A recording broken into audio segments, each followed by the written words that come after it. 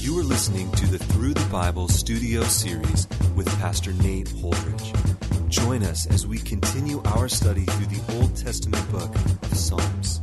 Here's Nate.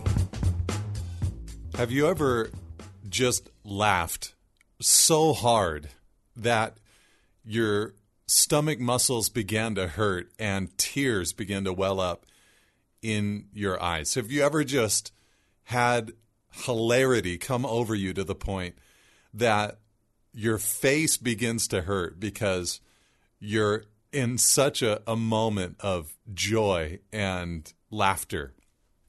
If you have, then what you should know is that God invented that. God invented the body and invented the responsiveness inside of the body and the mind and heart and soul and spirit that would lead to laughter, that would lead to joy. And I mention that because Psalm 126 is a song that is filled with those very things: laughter, gladness, and shouts of joy. And all of that is found in this song because that is what God longs to give to His people. Now, up to this point, we've been going through the different Psalms of Ascent from Psalm 120 to Psalm 134.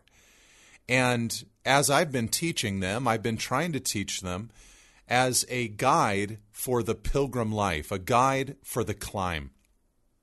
Psalm 120 showed us our prerequisites for our decision, different things that we have to believe or hold to before we can actually embark on the pilgrim life. Psalm 121 helped us to remember that we must know that God will help us as we climb. Psalm 122 taught us to have a vision for the worship gathering of God's people. Psalm 123 helped us to develop an eye of hope. Psalm 124 helped us to remember all the times in our previous past life that God rescued us. And Psalm 125 taught us to be at peace due to our great position in God. But today in Psalm 126, if we're going to live the pilgrim life successfully, we have to recognize where true joy is found. We have to be able to look back and look around and look forward and know that our true joy is found in God. Now, joy is a truly Christian experience. I think Jesus tried to hint at this when, for His very first miracle, He turned water into wine at a Jewish wedding feast. I think it was His way of saying that the best is yet to come. Judaism has been one thing. The Old Testament era has been one thing, but in God, in Christ, things get better and better and better until finally there's the new heaven and the new earth and the new Jerusalem for all of eternity. So joy is to be a truly Christian experience. The Christian life is definitely a life that is filled with burdens because we care for the lost in this world. We care for the brokenness that is caused by sin, and we care to preach the gospel to a lost and dying world. But on the other hand, the Christian life is also full of extreme joys. And if we're going to live the pilgrim life, then we have to be convinced that the greatest versions of joy are found in Christ, in God. So, in verse 1, we begin the song.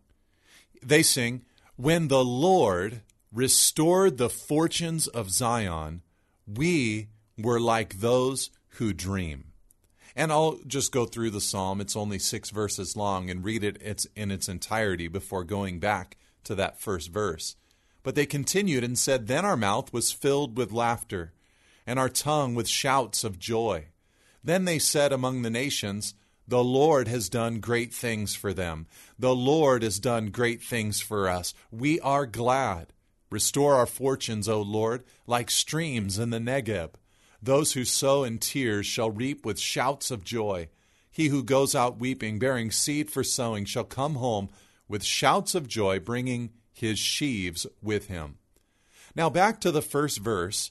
One of the first things that we learn in these first 3 verses is that if a pilgrim is going to be convinced that their fullest joy comes from God, then they must learn to look back in their lives for those moments of great joy that God has brought them. Here in verse 1, they sing of a time when the Lord restored the fortunes of Zion, and in so doing made them, they sang, like those who dream. Now the question, of course, is when historically did this occur? When had the Lord restored the fortunes of Zion?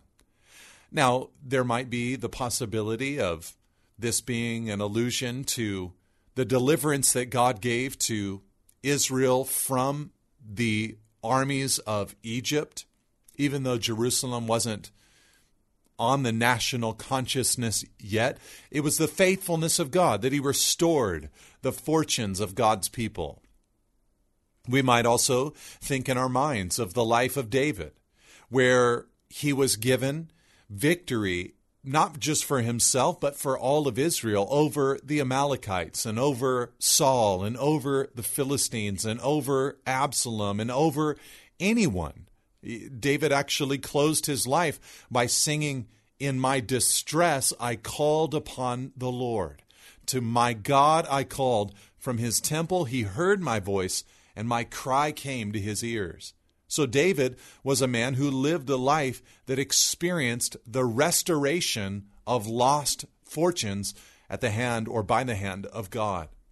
But probably the historical scene that this fits most beautifully is when the people of Israel were brought back from the captivity in Babylon. You might remember that Isaiah the prophet in Isaiah 44 and in Isaiah 45, 100 years before King Cyrus was born, and before King Cyrus's empire was even prominent, and before the 70-year Babylonian captivity even occurred, God said in Isaiah 44 and 45 that a king named Cyrus would be raised up who would give God's people permission to return to Jerusalem. Again, catch that prophecy. It was given before Cyrus was born. It was given before they'd even left Jerusalem. And it was given before Cyrus's people were even a thing. So when Cyrus rose up onto the scene and commanded or commissioned that God's people could return to Israel and specifically Jerusalem to rebuild the temple, it was a time of great rejoicing that the Lord had restored the fortunes of Zion. And when that event happened, or any of these events happened in all of God's word where the Lord restores the fortunes of his people, it is like a dream. So what does it mean to have our fortunes restored? What this means is that God brings back that which has previously been lost. This might take us all the way back to Adam, who through his sin caused mankind to lose his innocence, his relationship with God, his purity of motivation and heart. Because he ate of the tree of the knowledge of good and evil, we now know of good and, unfortunately, of evil. But God has made it his mission to restore the fortunes that have been lost. He created us in a beautiful and good position, but God has been now on a mission to restore the very thing that we handed over through our great-great-great-grandfather Adam. Luke 15 is a passage where Jesus told the story of the shepherd and going to look for the one lost sheep out of 100, or the woman looking for the one lost coin out of 10, or the father receiving the one lost son out of 2. And in that cluster of parables, Jesus was communicating that God is on a mission to restore that which was lost. And he taught those parables, by the way, in the setting and context of hanging out with tax collectors and people that were considered sinners, and hearing then the complaints of the religious leaders because he had done so. And he responded to them with those parables in order to communicate, look, you should be on the mission that God is on. God is looking to seek and save that which is lost. There is rejoicing in heaven over one person who repents and turns back to the Lord. So in the mega scale, we can think about having our fortunes restored when we think about our salvation. But for these worshipers in Psalm 126, it felt like a dream. And this is what happens. When God works in your life, it's like an alternate reality. There's a surprise that comes from joy. And I think that one of the first things a pilgrim must do in looking back for true joy is to realize just the wonder of it, the beauty of it. I can remember the first time I ever felt the presence of the Holy Spirit. It was during a worship service. I was a very young man. I wasn't expecting or looking or anticipating anything spiritual or powerful. And the Holy Spirit was just so there, so strong, so thick upon my life and in the room at that moment. And he gave me a release, a peace, a joy, a gladness like I'd never experienced before. It was like I was in a dream. And that dream-like state was so helpful for me in the years to come. Because as I chased down lesser joys, that greater joy was stuck within my memory, stuck within my heart. And so often we need to go back and to remember that first joy, to remember the victory that we received or the rescue that we experienced or the forgiveness that we previously enjoyed. Now the pilgrims continued to sing when in verse 2 they said, "Then our mouth was filled with laughter, and our tongue with shouts of joy. Then they said among the nations, the Lord has done great things for them. The Lord has done great things for us. We are glad." Here at this part of the song, the pilgrims are looking back and they realize that was just such a beautiful time in our lives.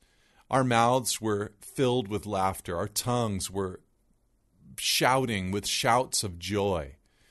It was just beautiful. And I think this is helpful to us because we often will look elsewhere for joy. Someone has said that entertainment is merely the purchase of someone else's imagination in an attempt to find joy. But the reality is that the best of food or art or cinema can never give a permanency of joy. Sports fans will have moments of euphoria as they shout for their team that they've followed, but it's not lasting. It doesn't stick. And we might look to entertainment or experiences or successes or people, relationships and sexual experiences to try to find joy, but the reality is that the truest joy is found in God. When God is working in our lives, it is the best of all joys. So we must look back upon God and the joy that He gives correctly. So often when we look back, we forget the joys of God and we forget the pains of sin. Often when we look back, we begin to memorialize our sin and we begin to give it a positive eulogy. Remember the days kind of thing. But what the psalmist is singing is that, no, it was when God was doing work in our lives that we were so wonderfully blessed. Not only that, but the nations began to also take note. They said, verse 2, the Lord has done great things for them, and that caused the singers to say, the Lord has done great things for us. We are glad. You see, their joy became a testimony to the nations. When Nebuchadnezzar saw Hananiah and Mishael and Azariah survive the fiery furnace, that joy became a testimony to Nebuchadnezzar. When Darius saw the joy and the deliverance of God in enabling Daniel to survive in the lion's den, that joy became a testimony to Darius. And when Cyrus commissioned the people to go back to Jerusalem, when Ahasuerus protected the people of Israel through the intercession of Esther, when Artaxerxes gave Nehemiah the commission to go rebuild the walls of Jerusalem, when all of these foreign kings behaved favorably towards the people of Israel, the nations knew at that point that God was with them. And as they saw the joy of God's people and then began to ask them, why are you so joyful? And they would give the response, well, Cyrus favored us, or Ahasuerus favored us, or Artaxerxes favored us, or the fire couldn't stop us, or the lions couldn't eat us. When that joy was reported, the nation said, the Lord has done great things for them. It is very important for our joy to become our testimony of God's power and of God's grace. There will be times, of course, that we are down. There will be times, of course, that we are hurting and in pain. But there are also times where we need to celebrate the great victory of God upon and in our lives. This joy, I think, is a powerful witness. It's an infectious attitude. Now, in verse 4, the song begins to change. You see, up to this point, the singers are just simply celebrating all that God has done for them, all the great things that God has done historically for the people of Israel. They're recalling it. They're reminiscing over it. Our truest joy has come from you. But in verse 4, we come to learn that the current situation was not a glad situation. They pray, restore our fortunes, O Lord, like streams in the Negeb. They've already celebrated that previously God restored their fortunes, but now they are looking to God afresh in a new situation. They're saying, God, we've celebrated this for the past, but now we are asking it for the present. Would you, Lord, restore our fortunes? Now, in praying for that, they use an illustration, an image from their geography. They say, restore our fortunes like streams in the Negeb. Now, the Negev desert is a very dry place in southern Israel. And in and throughout it, there are these dry stream beds that, because of the wind and then flash floods or moments that water is there during the rainy season, these stream beds are created, but then very quickly the land dehydrates and the stream beds are there dry as a bone. So when the rain comes, the stream beds begin to fill up. The water knows where to go. But the psalmists are singing and saying, look, Lord, that's what we're like. We're in this dry, barren kind of time, but it's very clear where the water should go. And Lord, you can bring a sudden and quick and overflowing change upon our lives. You, Lord, can restore our fortunes like those streams in the Negeb that are parched and dry, but then through a quick turnaround of a storm or a rainy season, are flooded and filled afresh. Lord, you can do that for us. And the pilgrim looks to God with this kind of anticipation. The pilgrim looks to God for this kind of joy to come flooding back into his heart or into his life. James said it this way. In James chapter 5, verse 7, he said, be patient until the coming of the Lord. Now, in illustrating that point there in James chapter 5, James gave 3 illustrations for the way in which we are to anticipate and wait for the coming of the Lord, the way that we're to wait for the grace and the reign of God's Spirit upon us. The first illustration that he used was with farmers. He talked about farmers who wait for fruit through the early and late rains. And for a pilgrim, this is what it's like. We are waiting, we are laboring, we are enduring, and we are looking forward to the time where fruit will come after the early and the late rains. We're planting, we're sowing, we're working, believing that there is glorious fruit that is going to come in the future. We also see the example there in James 5 of the prophets who spoke in the name of the Lord. So much of the prophetic ministry had a future fulfillment, a future audience. The present audience during the day of the prophets, they did not receive them. And the prophetic message did not find its full fulfillment during the time and the life of the prophets. It was something that was future. They were looking for it in the future. And then the third example that James gives is the steadfastness of Job and the purpose of God. You see, God, in the life of Job, was proving Job's faith, was strengthening his faith, and was taunting Satan with the faith of Job. But those were the short-run purposes of God. The long-run purpose of God, I think, in the life of Job was that God could say, "This is how the story goes for all who believe in my Son." Job had a beautiful beginning. He had a horrible middle, and he had an incredible ending. And that is the story of the human race. We've had a beautiful beginning, a horrible middle, and we will have an incredible ending because of the return of Jesus Christ. And in all of these ways, James tells us that we should be patient. We're looking for the Lord. We're looking for His grace. Like a farmer or like a prophet or like Job, we are trying to see the end where the stream will come into our desert place.